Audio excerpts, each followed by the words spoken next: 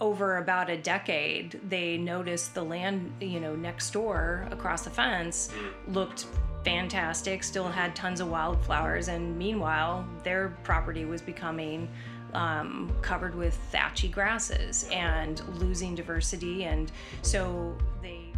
In this episode of All Land is Beautiful, I'm joined by Dr. Jaymee Marty, a biologist based out of the Sacramento Valley and one of the many insightful and hardworking individuals working to conserve and manage the land, its plants, and wildlife throughout the Northern California region.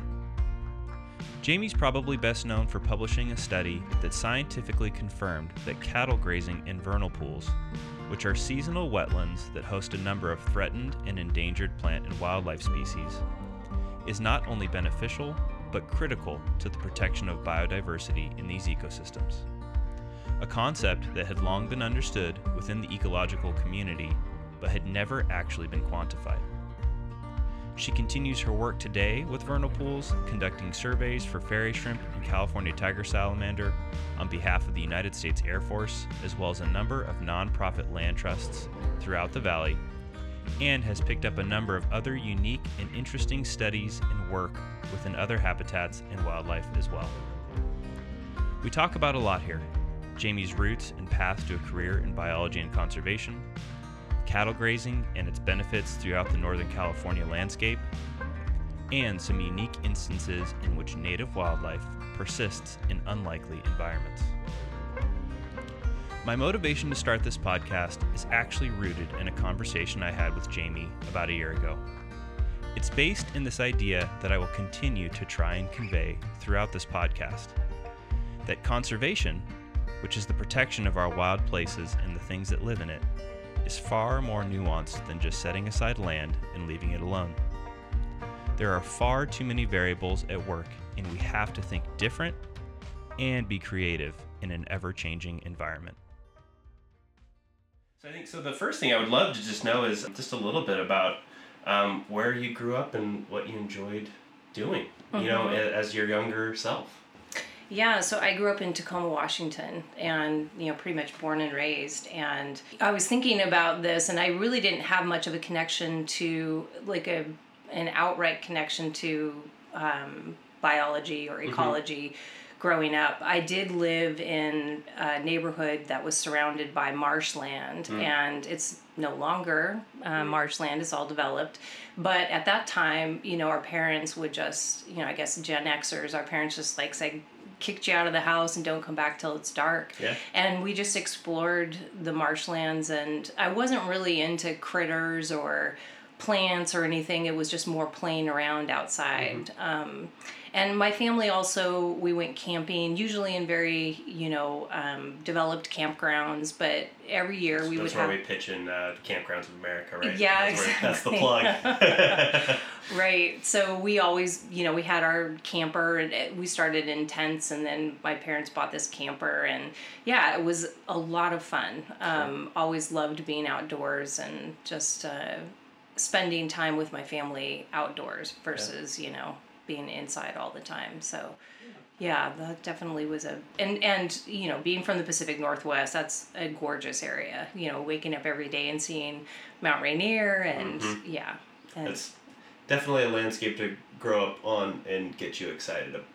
It was obviously what's there is that there's the foundation of where you are today, right? But it definitely helps living in a landscape that connects with you early on. Yeah. Right. So I guess so I had a question about if there was a specific moment that now as we come back, as we kind of pull it into more of this conversation around conservation and biology. It sounds like maybe it was more of a build up to getting into this world, or was there a moment? Or so now start taking me into the transition into grown up Jaymee. In this world. I'm not sure that there is a grown up Jaymee, but I'm working on it. Yeah, so it's a little bit of a backstory, because when I wanted to go to college, there wasn't a lot of pressure or I'll say encouragement to go to college for me. It was, if you can find a way to do it, great. And the way that I decided to do that was to get an Air Force ROTC scholarship out of high school. So I applied in my junior year, got the scholarship, and I was like, okay, I guess I'm going into the Air Force. There we go. Yeah, so they paid for all of my schooling, which was great. And then, of course, I was in ROTC the entire time I was in college. And I stayed local. I stayed at the University of Puget Sound. Okay.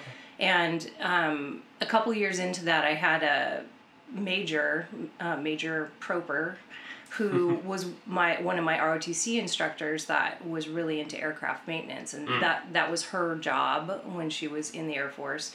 And I just fell in love with her stories, and it sounded like a challenging, really exciting job. So that's what I decided I wanted to do. And ended up getting my undergrad degree from Embry-Riddle Aeronautical University in aviation management. Wow. Yeah. So. Well, I got a degree in kinesiology, so. Okay, so there you go. Who knows where you're going to end up, right? Yep. And I had taken a lot of engineering. I was in engineering major before that, so I'd taken a bunch of science courses already. Sure. A lot of the base requirements were already met there. Yeah. So when I got into the Air Force, I started off in aircraft maintenance. I pretty quickly realized it was great, very challenging. I enjoyed the problem solving part of it. Fixing these big aircraft and getting them back up into the air and learning about the mechanics and all of that. But I also always had these side jobs doing environmental work. Okay. So I was the hazardous waste manager for our squadron, and I was, working on recycling, in the Air Force. I was always doing these like side duties. And I eventually ended up in Germany, where I finally was put into the civil engineer squadron, which is where all of that activity occurs. Okay. And they also do the natural resources management in the civil engineer squadron. Someone's got to do it. Yeah, exactly, right? So that's where we'll put it. Yeah. And being with it, I was in an office full of German nationals, and so I just started absorbing their love for their natural resources, which are... they don't have a lot, and they're all like, their forests are 4th and 5th generation, because they've been chopped down and burned and, maimed. Yeah. But they're very, very protective of their natural resources and had some very, forward-looking programs. And so I became very interested in that. So getting to that point, because it very much was a point or an actual event that made me decide what I wanted to do. And that was, they sent me to San Antonio to go to a conference on, just an environmental conference. Sure. And I was sitting in this talk where a consultant was talking about some work they were doing on an Army post where they were managing desert tortoise nesting habitat and helping the Army still to conduct their activity so that it didn't harm the desert tortoises. And it was mind-blowing that there was actually a job that somebody had to do this. And I, right there, I was like, I don't care what it takes, but that's what I want to do. I want to figure out ways to help, the military get their work done, but at the same time protect the resources, the natural resources that we care about. And so that started me on, I've got to go back to school because the management undergrad degree isn't going to help me. So I left the Air Force active duty and joined the reserves, ended up here in California. Got it. And and I started pursuing graduate programs, ended up at UC Davis. I did AmeriCorps for a year because I needed practical experience. Sure. I had none at that point. And was super lucky to become involved with the Yolo County RCD, and working with John Anderson on grassland restoration projects. And and a lot of the people that I worked with while I was in AmeriCorps are still good friends and, colleagues, which is really very cool. That is very cool. And apologies. So I think you you got your PhD in restoration ecology. Restoration ecology from UC Davis. Yes. Is that correct? Yep. And so there's the new trajectory point for Jaymee Marty, PhD. 2.0. 2.0. Still in the reserves for the Air Force. So now what was your first position coming out with the PhD? Yeah, so I had said to folks when I was in grad school that my ideal job would be a job where I got to actually do preserve management, and TNC was flying a position for their grassland ecologist down at the Cosumnes River Preserve. Awesome. And I still hadn't finished my degree. I hadn't written up my dissertation, and I still had one more year of data collection to do on my research project when that position came out. But I thought, oh, this is a great opportunity to at least get experience applying and interviewing, and of course they offered me the job. I freaked out. A little bit of imposter syndrome. Yeah, well, not that. I was more like, I fear that if I take that job, I won't ever finish my PhD. Got it. And so I called my major professor, and he just said, "You will. You're not that type." And it took me another 2 years after I started the job with the Nature Conservancy to finish, to finally write my dissertation and graduate. Sure. But yeah, I got it done. Great. Yeah, so that job was grassland ecologist at the Cosumnes River Preserve, working for TNC. Yeah, which the Nature Conservancy, for those who don't know what TNC is, right? Yeah. So, what an awesome first opportunity to work, because again, I think the hard part with a podcast, of course, is conveying landscape, because there's sounds associated with a landscape, but it's a little different talking about it.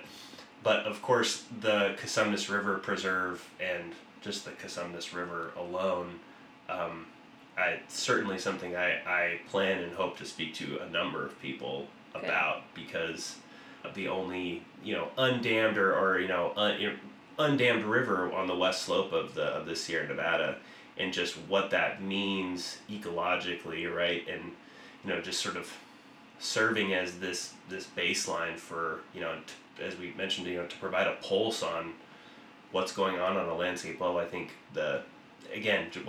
wow, right? What an awesome opportunity. And I think too, I think when you got in there, that was, the Cosumnes had been a big priority for the Nature Conservancy, kind of leading, I think maybe where you came in on sort of the tail end of the acquisition moment, or there was a lot of heavy, there was a big initiative in their sort of 80s and 90s, I think, for really honing in and trying to protect the land as far as buying it and conservation easements. Of course, that legacy continues on through management, but I think so. It sounds like you might have come in at a really awesome time, kind of still when there was a lot of really great energy around that area. Definitely, yeah. The the focus in the 80s and 90s was really right around the river, protecting the lands, the farm. There was a lot of agricultural land around the actual river basin that and stream bed that needed to be protected in order to allow the river to overflow its banks and do all those wonderful things in the floodplain. And then by the time I started, they had started expanding into the grasslands and protecting vernal pools and thinking more watershed scale protection. So yeah, it was a remarkable time.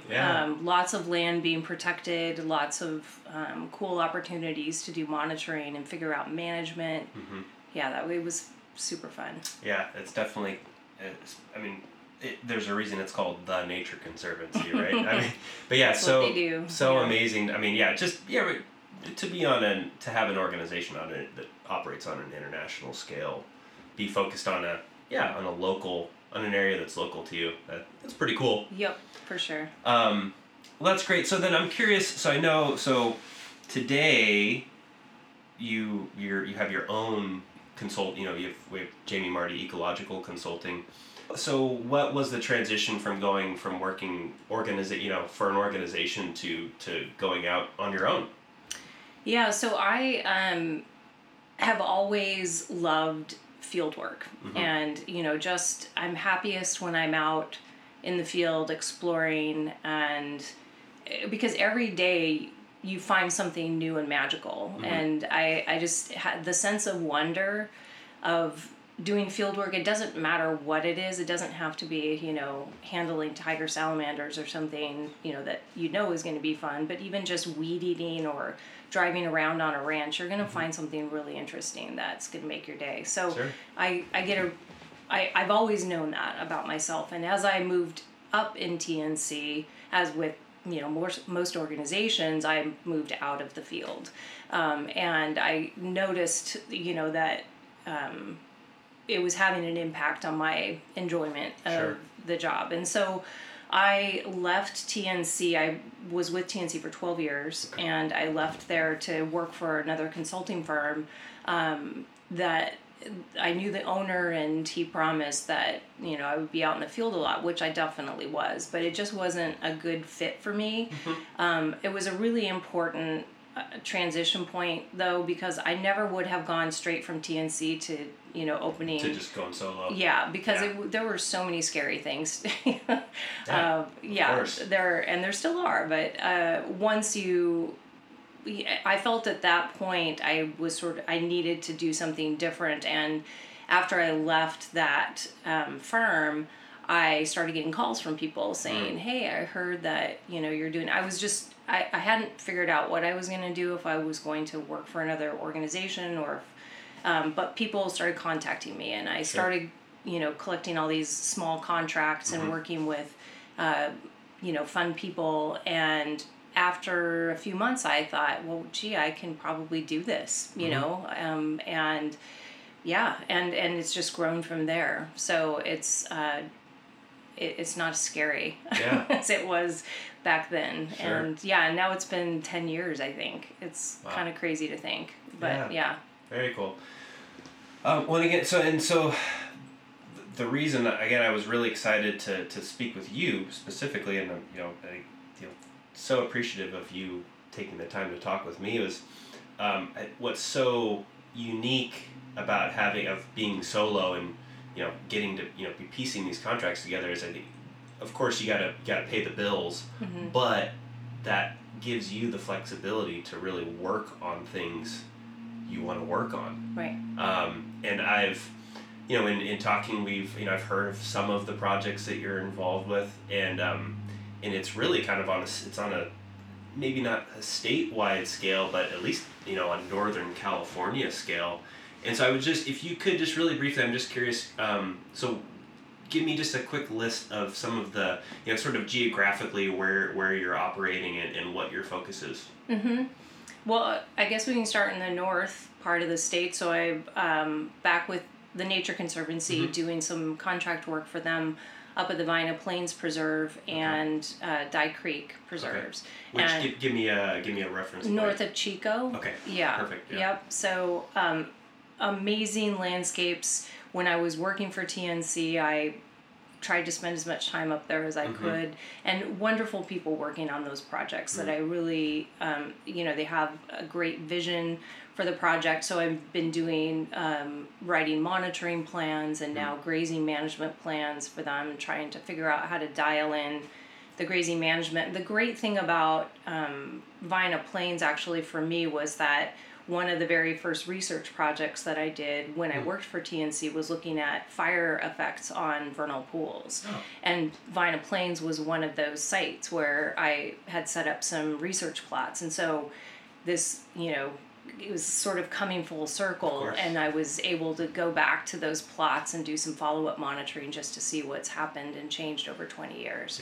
So that's a great set of projects that I've had the opportunity to work on. And then I do some work in, a lot of the work that I do is with the Air Force still. So I was in the reserves. I retired from the reserves in 2013, and because I understand the bases, the whole world. The world, it's easier for me to plug in. Sure. And so I do work at Beale Air Force Base, mainly associated with wetlands and fire projects, and then moving south, I do a lot of work with the Wildlife Heritage Foundation. And so they have some preserves in the Lincoln area. The Air Force also has some property in that area, so I've been doing some field work, fairy shrimp sampling, western spadefoot toad work, and pollinator work. And then I also have a grazing study set up at the Rockwell Ranch in Lincoln. The classic, fence cows out of pools and see what happens. Sure. So that's been going on for, I think, 4 or 5 years up there. And then in the Sacramento area, I've been working with the Sacramento Valley Conservancy, doing vernal pool work on properties, and helping to do baseline documentation of conservation easement lands, and just helping to sort of protect the habitat in this area where I live. Yeah, a little personal investment, right? Exactly. And then I do. Solano County is a big hotspot for me. I do a lot of work at Travis Air Force Base. That's where I did my reserve duty. So and I was probably the only Air Force officer that was working as an ecologist while I was in the Air Force. There was a need there to help them with their endangered species and wetlands issues, and so I filled that role for the years that I was a reservist. And then it was an easy transition once I left the reserves to just keep working out there. And so I've done a lot of work associated with California tiger salamander movement across the airfield and helping them, sort of back to that desert tortoise story, helping them to make sure it's like assisted migration, making sure that the salamanders make it across between the Jepson Prairie and, the base. And then a number of other projects out there. And then I started expanding down into the San Joaquin Valley. My company is a land manager for a project. It's a solar mitigation project just south of Los Banos. Got it. Set up for San Joaquin kip fox, Swainson's hawks, tiger salamanders. And so I do the management on that property and the monitoring, all of the monitoring. And I've been working with the Center for Natural Lands Management for a number of years, doing pond surveys for shrimp and salamanders down in the Pinoche Valley, which is, I'm going to say, one of my favorite places in the entire state. It is just amazing. Wow. I love going down there. And just recently, in the last few years, I've started working in the Scotts Valley area. There was a mitigation project, a housing mitigation project with some very, very rare plants. Like, this is the only location that they are present in the world. In the world, yeah. And so just, and we just finished the first year of a restoration where University of California, Berkeley Botanical Gardens grew out some seeds from one of the rare plants, Polygonum hickmanii, or Scotts Valley Polygonum, and we restored or put. They live on rock outcrops, and so very focused habitat restoration. Sure. Tiny plants that you actually have to mark with nails to be able to find them again. It's that kind of thing. Yeah. Very tedious but super rewarding. And so this year we were able to outplant a bunch of the seeds to some of the sites where they had occurred historically and had just major success. It was a great year for it with all the rainfall that we got. Yeah. And so we were able to, I don't even know how many times, we had tens of thousands of new seedlings that recruited, and there are only about 150 or 200 plants left in the wild before that. So yeah, that's been super fun. Hands and knees, focused monitoring and management using little, nail clipper scissors to clip away the weeds around them, but super fun. So yeah, that's just kind of the scope of, and I have other projects that I do, but those are sort of the big ones. From this point on, our conversation shifts away from Jaymee's background and looks more towards management of land. This dialogue is under the pretense that, unless you live in a national park, you live on an altered landscape. That means it's been farmed, graded, dug up at some point. Maybe all the trees were once cut down, or most of the plants and grasses around you are introduced species. If you're a pessimist, this could be pretty bleak. But this is nothing that we can change. It's already happened. We can, however, adapt and improve upon to do better. The rest of my conversation goes on to explore some specific examples with Jaymee, starting off with my move from San Diego to Sacramento several years ago and my crash course in cattle grazing.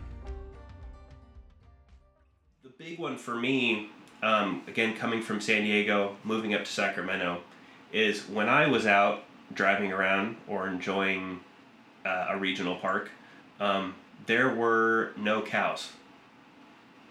I think if politics and opinions aside, especially it was, cows are bad. Mm-hmm.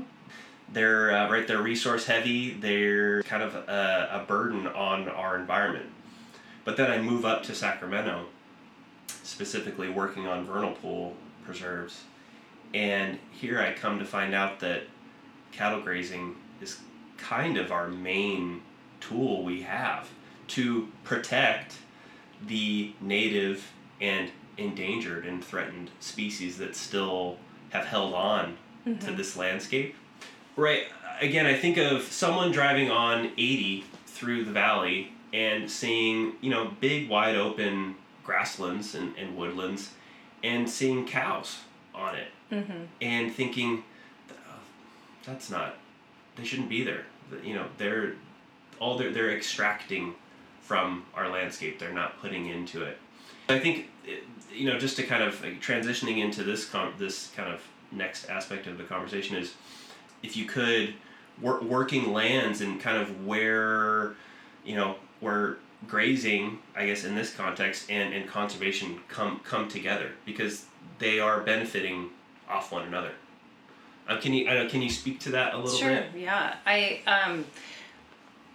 I think about that a lot. And when I drive through a landscape and I see cows in the grasslands, in the oak woodlands, I think they're protecting that habitat. I think we all take for granted that these private lands that form, the matrix of our state these are mostly private lands that are grazed. They're protected because they are grazed. They're used for grazing and have been for centuries. And, I had a very similar perspective on grazing when I was in grad school, in terms of it can't be good. Like, it's having all of these negative impacts. And so my research in grad school, and then once I started working with TNC, became very focused on that issue. Like, what are we losing because we're grazing it? What are we gaining from grazing? And so I just did, I became a scientist because I love doing experiments. And so I love being able to answer questions with science. And that was a big one. And it was a tough one to try to, grapple with, especially for sensitive resources like you're talking about, vernal pools and rare plant populations. And I started fencing things off and monitoring inside and outside the grazing exclosures, and pretty much I expected to see winners and losers, especially with the vernal pool experiments when I first started. I thought grazing can't be good for everything, right? But what I found was a pretty big degradation in habitat values when grazing was removed. And part of that is if it's not broke, if it ain't broke, don't fix it type deal. It's like if you go to a property and see tons of wildflowers and it just looks amazing to you and cattle are grazing it, why in the world would you want to remove the cattle, right? So it was kind of that notion, but it was also, I wanted to dig into the details of the little plants and the shrimp and the salamanders that were in these pools and figure out what impacts grazing was having, and grazing was having positive impacts on them. And I think a lot of that is because the species that are here today in all of these landscapes that have been grazed, have a history of grazing, are adapted to that grazing. Like that's all they know. And the ones that were sensitive to grazing were probably lost a long time ago, or are in these areas that only periodically get grazed. Sure. So I think that like I said, knowing what I know, and it's not just vernal grazing and vernal pools, but a lot of the animal species that I work with, tiger salamanders, burrowing owls, San Joaquin kit fox, they all benefit from having a landscape grazed. They can't tolerate tall grasses. When you remove grazing, what you get is a lot of thatch, and you get in these annual grasslands in the valley. You get a lot of thatch, you get a lot of tall vegetation, and most of these species, evolved in grasslands that had a lot less vegetation, didn't have all of these European annual grasses growing, and so they suffer, they go away if you remove grazing. Yeah, right. I think the big key thing, and again, this is just, again, when you're just driving by these properties and you don't get to sort of, I think, you don't get to benefit from having this intimate experience that people like, that biologists and land trust, conservationists get to have, is that, most people don't know that when you're looking out in a grassy field, just pick any grassy field in the valley, right? It's mostly not native annual grass species, as you mentioned, right? And so, not native plants, we don't have any native wildlife to manage that level of grass that's growing, right? And so at least, we're talking about cows, but other livestock as well, right? These introduced, right, non-native plant, non-native animal who eats the non-native plant to allow both native plant and wildlife species to thrive. Absolutely. As you mentioned. And again, it's talk about like a mind blown moment, at least for me. But I think for most people is it's a pretty big thing to come to terms with. And you'd mentioned leading that study on cattle grazing and impacting vernal pools. And I think the important thing to call out is that you wrote the study that is now. You were part of the study that is referenced when people talk about, the justification for grazing on a landscape. I don't know if there's any other thoughts there. Well, what I'll say is, getting back to my favorite statement that I'm just quantifying the obvious, that's very much what I felt like I was doing with that study, because for years, the first study of that was up at Vina Plains Preserve when the Nature Conservancy bought the property. They immediately removed grazing from the pastures, because grazing is bad. It was bad for vernal pools, right? And they were trying to protect them. And so over about a decade, they noticed the land, next door across the fence looked fantastic, still had tons of wildflowers, and meanwhile their property was becoming covered with thatchy grasses and losing diversity. And so they finally, put grazing back on the land and just realized that for some of the plants that they were trying to protect, the ones that grow during the summertime in the larger playa vernal pools, that they just needed to remove the cattle before they started to flower. And so they changed the grazing regime and were able to accommodate all of the grazing and the conservation that they needed to do for that property. So, you can manage cattle differently in order to achieve your outcomes. And so that was when I started working at the Cosumnes Preserve, one of the stories I had just heard. And most of the ecologists vernal pool ecologists that I associated with, they were saying, yeah, of course, grazing's good for cattle, or is good for vernal pools. We see this every time we go out in the field where cattle are removed. We see the degradation of the landscape, and certain plants start to disappear, and you might even see pools disappear completely because they become so overgrown. And so that was really a trigger for me to start. I felt like we kept saying that, but people weren't listening because there was no good science behind it. Sure. And so the opportunity at the preserve was really one where the Nature Conservancy had purchased a 12,000 plus acre ranch out in East Sacramento County. And they used funding from the Natural Resources Conservation Service, or NRCS, and attached to that program funding was a requirement to restore the vernal pools on the property.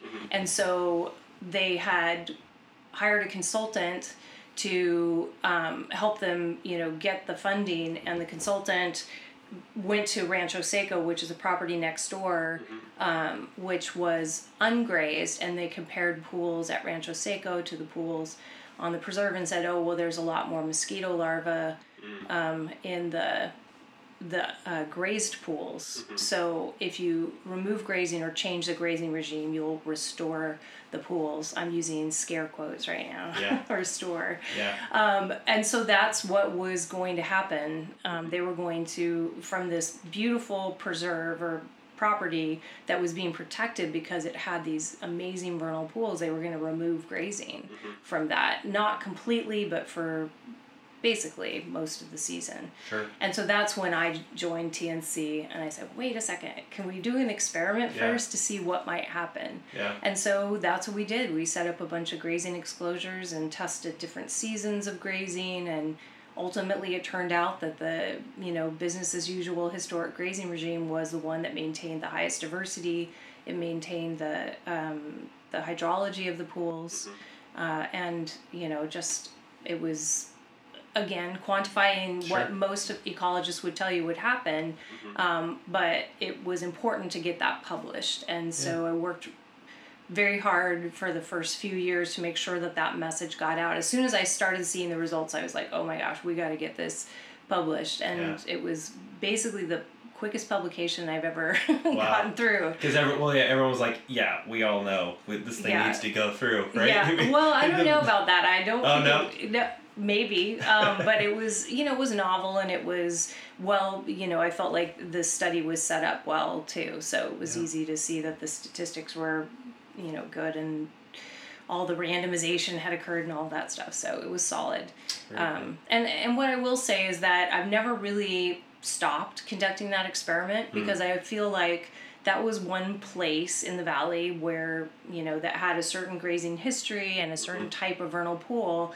Does this translate everywhere that there are vernal pools? And so I've conducted that study multiple times at other sites, and I keep getting the same result, but somewhere somebody's going to get a different result. And that's what science is all about. I would love for somebody to do that study in some place and show that it's wrong. Yeah, well, and I think that at higher elevations, not valley vernal pools, I know that with species like perennial species tend to be grazed preferentially by cattle, and so in some cases you can really, if you have a sensitive eryngium or coyote thistle or something like that, or other perennial plant in a pool, you can do some damage to those populations. And some folks had shown that up in the Modoc Plateau area, that cattle grazing at the wrong time can have some negative impacts. And that's what we need to know. We need to know the nuance, not just grazing is good or bad. It's all about the management.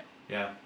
And I think, and of course that'll be in, more episodes to come as well, will be that it hasn't been said explicitly at this point, but is that ranchers, cattle ranchers, but really, I mean, anyone who's grazing livestock are, in their own capacity, are conservationists, right? So I think that's a really interesting, that'll be a very interesting topic to explore further.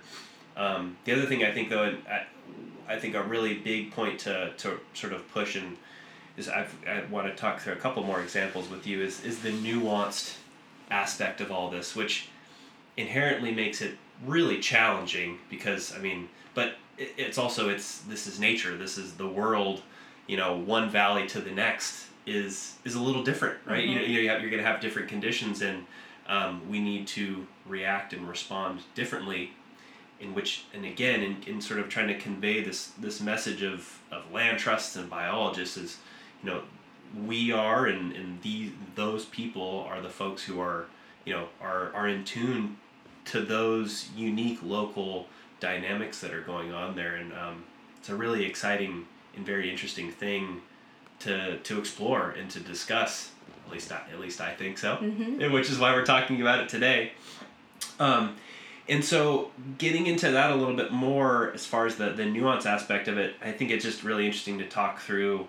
I think this speaks to, again, sort of your pulse on different areas and just the different unique experiences you've had. Is I really enjoyed when we had previously talked about some of your preserve management down in Los Banos. Because I would say Los Banos for most folks is as a drive-by place off 5, right? Going from Northern California to Southern California. It's an incredibly altered landscape. It's very agriculturally heavy, at least portions of it. I think this is in the reference to the solar project mitigation preserve. But we had talked through how you started taking over management of this property, and you had this pretty dense stand of, I think it was tamarisk, which is, for anyone in this line of work, big no-no. That's something, if we're going to get rid of anything or do anything, we should start there and at least get rid of that. But there you are, and you spot a Swainson's hawk nest, which is a protected bird species, very specific to the Central Valley, right? Paying perspective shift. Well, we can't go in and cut down this vegetation that an endangered species is using. If you could just to maybe provide a little more context and kind of the thought again, right? I think it connects to we've have quantifying the dynamic of cows on a property, but again, here we are, a totally non-native species, but yet we have a native species benefiting from it. Right. We probably shouldn't go about it the same way we would.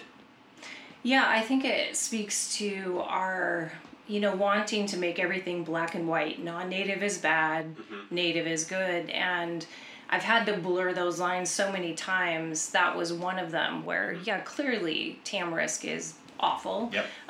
But this is tree tamarisk, so it's eighth-old tamarisk, and it's it's not as invasive as the other species, and it forms these trees, and these have been growing there for 30 to 50 years, and so they're very large. Heritage tamarisk. Yeah, exactly. And in this altered landscape, there are no other native trees growing. They've died off because groundwater pumping. I mean, you name it, climate change, whatever. But the creek channels just aren't. They don't have any large trees. So the eucalyptus that's planted, was planted historically, that's still in some of these areas, and then the tamarisk are serving as these large trees for species like Swainson's hawks. And so, that when I first started working on that project, there was a huge, big line item in the management plan and budget for removing all of the tamarisk from the property that was being preserved. And so there was that tree, which is an obvious one. Well, you're not going to cut that tree down because Swainson's hawks come back to the same tree year after year. And so we're not going to cut down that tree. So maybe we think about planting other trees that by the time they grow up, maybe that tamarisk is going to die off. Sure. And they can replace it with, we can replace it with natives. But I even have my reservations about the amount of input that it would take to get native trees to grow at this site with the depleted groundwater and lack of functional hydrology in the creek. Sure. But there's also this large 3-acre bramble of tamarisk, the same species of tamarisk, but it's just continued to grow stems, and it is just a thicket. And that was supposed to come out, and I started we put up some camera traps to monitor for kit foxes, and noticed that there was a lot of wildlife associated with, and it is the only structure in this landscape. And so thinking about pallid bats, we were catching on our cameras coming in, there are owls, and there are just all kinds and then there are also, non-native pigs that are probably seeking cover. Sure. So it's really, I wasn't convinced that removing the tamarisk was the best thing for that site. And so again, we were able to get the agencies to agree that we could study what is out there and what's Sure. using it before making any decisions about how, whether we remove it completely or we just thin the tamarisk to keep some structure. But it started me thinking about, native and non-native species in a different context, thinking about the function of the landscape. And I think that's really, when I started as a restoration ecologist, it was all about we have to plant specific native species out in the landscape and not necessarily thinking about the impacts that our activities, even if they're, we presume completely well-intentioned, right, that they're having on these native habitats and the species that use the, landscape.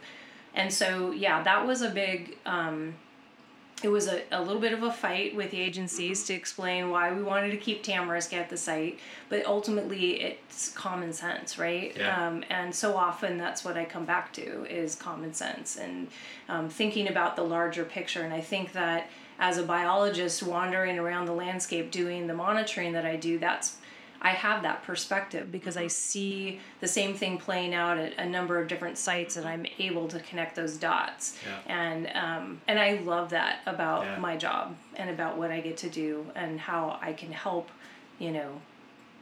manage these sites better with that perspective.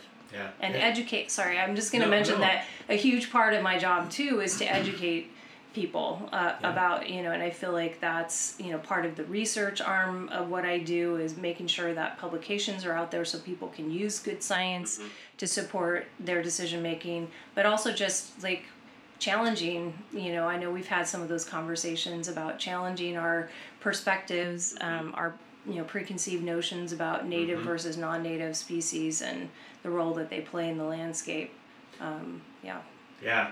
And again, I'll say, right, another motivation and really drive to start talking to people about about these topics is that message and that education part. And we operate a little bit, it's sort of an exclusive, it's sort of our world, right?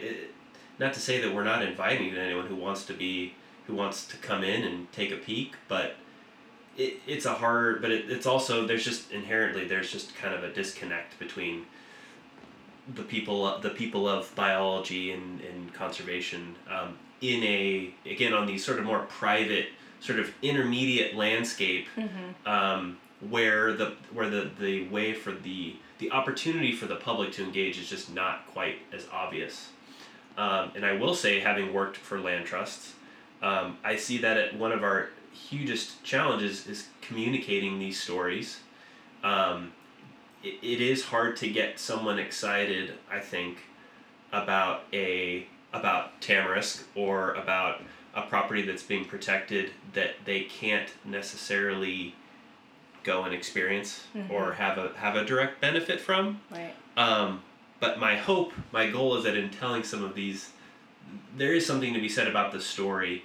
And I think what's kind of nice, at least again, I don't feel like I need to drive to Los Banos to see this patch of tamarisk out there, but it's unique, but it's also, I think it's a great, it also gives us perspective within the area that we're living in. And I think it's kind of interesting. It's sort of it has both dark and positive messages behind it, because like you already mentioned, there's no native vegetation, there's no native trees out there because of the heavy impacts, which again, for another podcast, another whole other series of podcasts, but also the hope and the positivity of that you had, that yet you still have all of this wildlife activity in that area, which I think, right, there's a lot of doom and gloom in the world, right? But to be able to sort of celebrate, again, I'm not going to call it a success because it's not an ideal situation, but yet here we still have these at-risk species who are, in their own way, thriving on a landscape that maybe suggests otherwise, that there aren't there isn't hawks and foxes and Right. and other that are actually being able to utilize that space. One other one I wanted to talk through really briefly was another thing we just it's still on the topic of non-native versus native was some of your work with pollinators. Right. And we had talked through, it was just so funny because when we had last spoken, I was sort of ramping up into this semi-decent sized non-native species treatment on a preserve, presumably yellow star thistle, which, again, non-native, bad. Right? In a right, looking at a landscape that otherwise pretty much has nothing else, has no other yellow star on it. But then again, perspective shift, right? Coming from you shedding light in a way that I had not thought of was we're looking at yellow star thistle here, which again, nasty plant, but it's a summer flowering plant, and we don't have a lot of summer flowering plants, especially in our exposed grasslands. I mean, there's just there's there's a handful of plants that can bear that brutality of a valley heat, and so here we have, this is a food source for a slew of again, native and non-native pollinating insects, right? And here I was thinking, all right, well, yeah, hey, we got some money to apply some herbicide and rid these grasslands of this scourge of yellow star thistle. But boom, I talked to Jaymee Marty and she's like, I might rethink it, right? And so again, it's this moment of looking at our landscapes, and again, we're operating in the valley here, so it is an altered landscape, and there's non-native species but there are still native species here who are utilizing non-native species, and so I think to maybe just for if you'd like to sort of a little bit more perspective and just shedding light on. Yeah, taking a look at, it's very in light of, very similar to the tamarisk example, but in that case we're talking about endangered birds and bats, and now we're talking about something that we don't really see as much because it's not as big as our pollinating insects. Yeah, I think probably during that conversation I mentioned that it was a huge shift in my mindset about restoration even. Not just weed management, but also what we're choosing to restore or plant, in our native habitats. I was a restoration ecologist. That's what I studied at Davis, and when I was getting my start, the process of restoration was you go out and you burn a site, and then you let the weeds germinate, you herbicide it till it's bare earth, and you go out and you drill seed native bunch grasses. Blank slate, right? Yeah, and if you get, cover of native bunch grasses, that's a success. And when I started working with pollinators, doing a lot more pollinator surveys with a focus on butterflies and bumblebees, I felt sick to my stomach, honestly, thinking, oh my gosh, we were part of the problem. We're out there spraying herbicide on these plants that these bumblebees and butterflies are relying on to complete their life cycle. And in their place, we're planting bunch grasses, Which means no flowers. Exactly. Yeah. And it hurt my soul. I have to tell you, and luckily, I think today people are at least including forbs and flowers, native flowers in their seed mixes, but again, we're not thinking about the needs of the pollinators and that niche. I do a lot of work with the candidate bumblebee species. A lot of it is volunteer work that I do, doing surveys throughout California, but I've just started taking on a little bit more work, thinking about writing weed management plans and management plans that have a focus on pollinators and their resource needs. And I try to get people to understand something like a bumblebee that has an annual life cycle needs resources throughout their season. They need, early season flowers, which we're really good at, restoring habitat with early season flowers. And a lot of the natives that remain in the valley, that's their time, springtime, right? But then you hit the hot summer and you have some tar weeds and some gum plant and a few things, but it's mostly the non-native weeds that are providing the pollen and nectar resources for these bumblebees, and they need it for the entire, that's when they're ramping up their nests. And so spraying out a patch of yellow star thistle could mean the death of any of the bumblebees that are in that local area. And they can fly to new areas, but once they establish their nest, that's it, right? If you eliminate all of their resources, they're done. Yeah. And then they also need fall resources. So the new queens emerge at the end of the summer, and they have to get a bunch of, nectar stored. They need a bunch of, energy stored in their bodies so that they can survive the winter. Right? Yeah, because they're hibernating under the ground. So so I started to think of weed management and restoration in terms of a bumblebee life cycle. Monarchs are another great example. They're migrating farther and farther away, but then they come back in the fall, and those fall flowers are just critical. And so I spend a lot of my time, even if I'm doing different things out in the field, I'm always observing.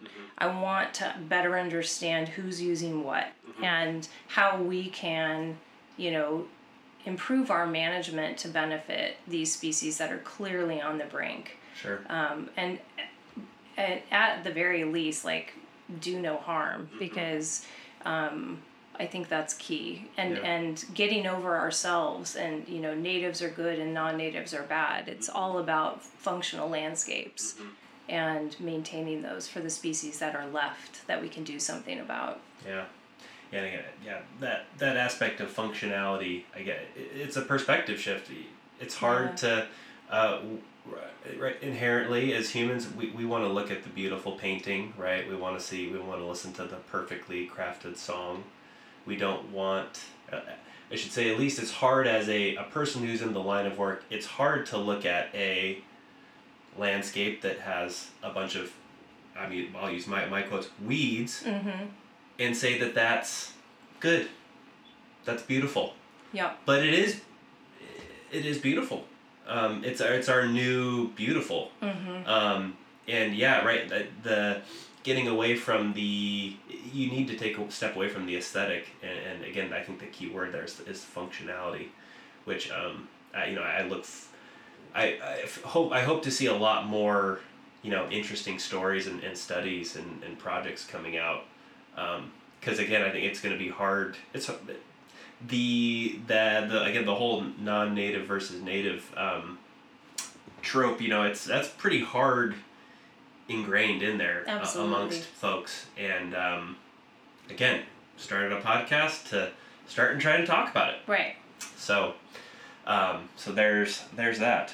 So we have been talking for a while. So we're gonna end this with a lightning round of questions that I intentionally didn't provide you in advance, but they're not that hard. They're supposed to be fun.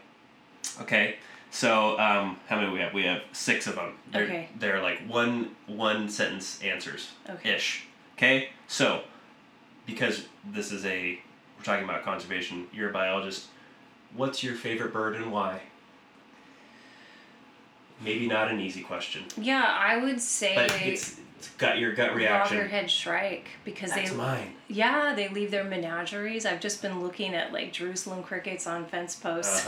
Just been fascinated. That's I love them. I have seen a sparrow hung up by under its chin on barbed wire, and have also seen a bat hung up on barbed wire. and all in a very close vicinity to a loggerhead shrike nest. Yeah. They're brutal. Totally brutal, but beautiful. But they're so right. They're like a hardcore mockingbird, right? Absolutely. Yeah. Cool. I'm glad we're on the same page with that one. This one might be well, I'm gonna say don't say the obvious one. What's your favorite reptile / amphibian and why? Okay, I can't use the obvious one. The obvious one being tiger salamander, or maybe not. That was what I thought you would answer. Yeah. Yes, of course. I mean, they're just so cute. I mean, I've got a plastic one right next to you right there. You do? Yeah. That could be your answer if you want. Yeah. My second favorite, I would say, would be a yellow-bellied racer. I frequently encounter those snakes, and I just absolutely love the color patterns, the juveniles. When I first saw a juvenile yellow-bellied racer, I thought it was a gopher snake, a baby gopher snake, until I noticed the coloration on the tail and the big eyes. I adore them, and I have these chance encounters this time of year with them. So awesome. Yeah. And then the last. So, what's your favorite mammal and why?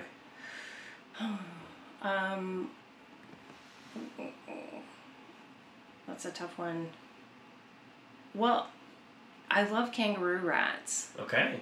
Yeah, Just because they're just so cute? Well, but actually, let me change that answer. I'm going to say California ground squirrels. Okay.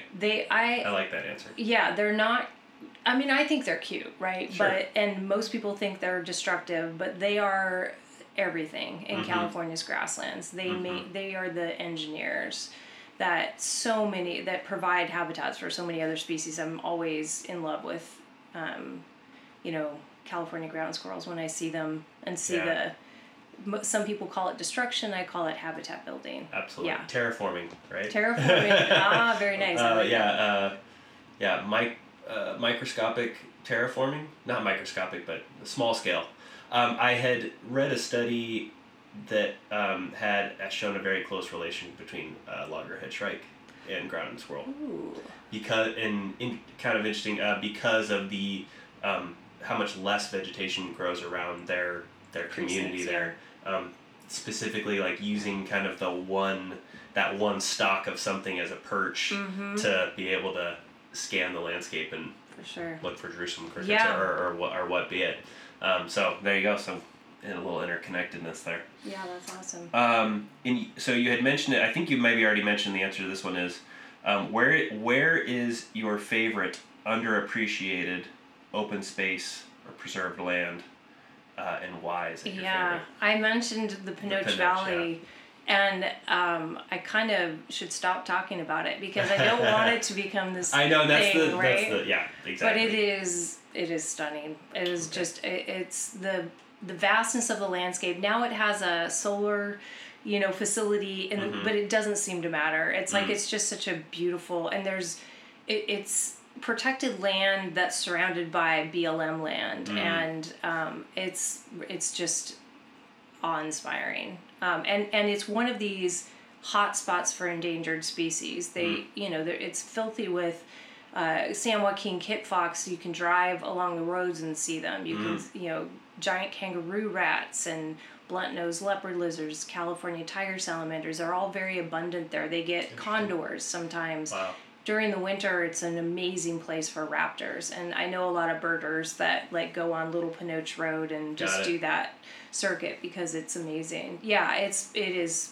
I didn't know anything about it until I started working with the Wildlife Heritage Foundation down there and then CNLM, and it's, every year I love and now you can camp on the BLM land. So now that's I started camping there last year. And so, it's my new fun place to go.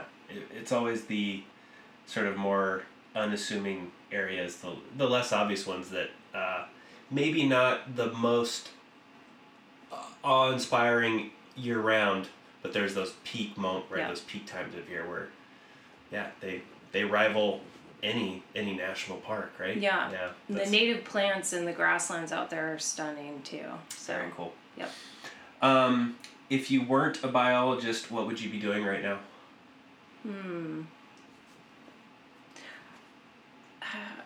I would be a volunteer biologist Oh, if I wasn't working as a biologist. A volunteer biologist / musician yeah. / maybe something else. Yeah.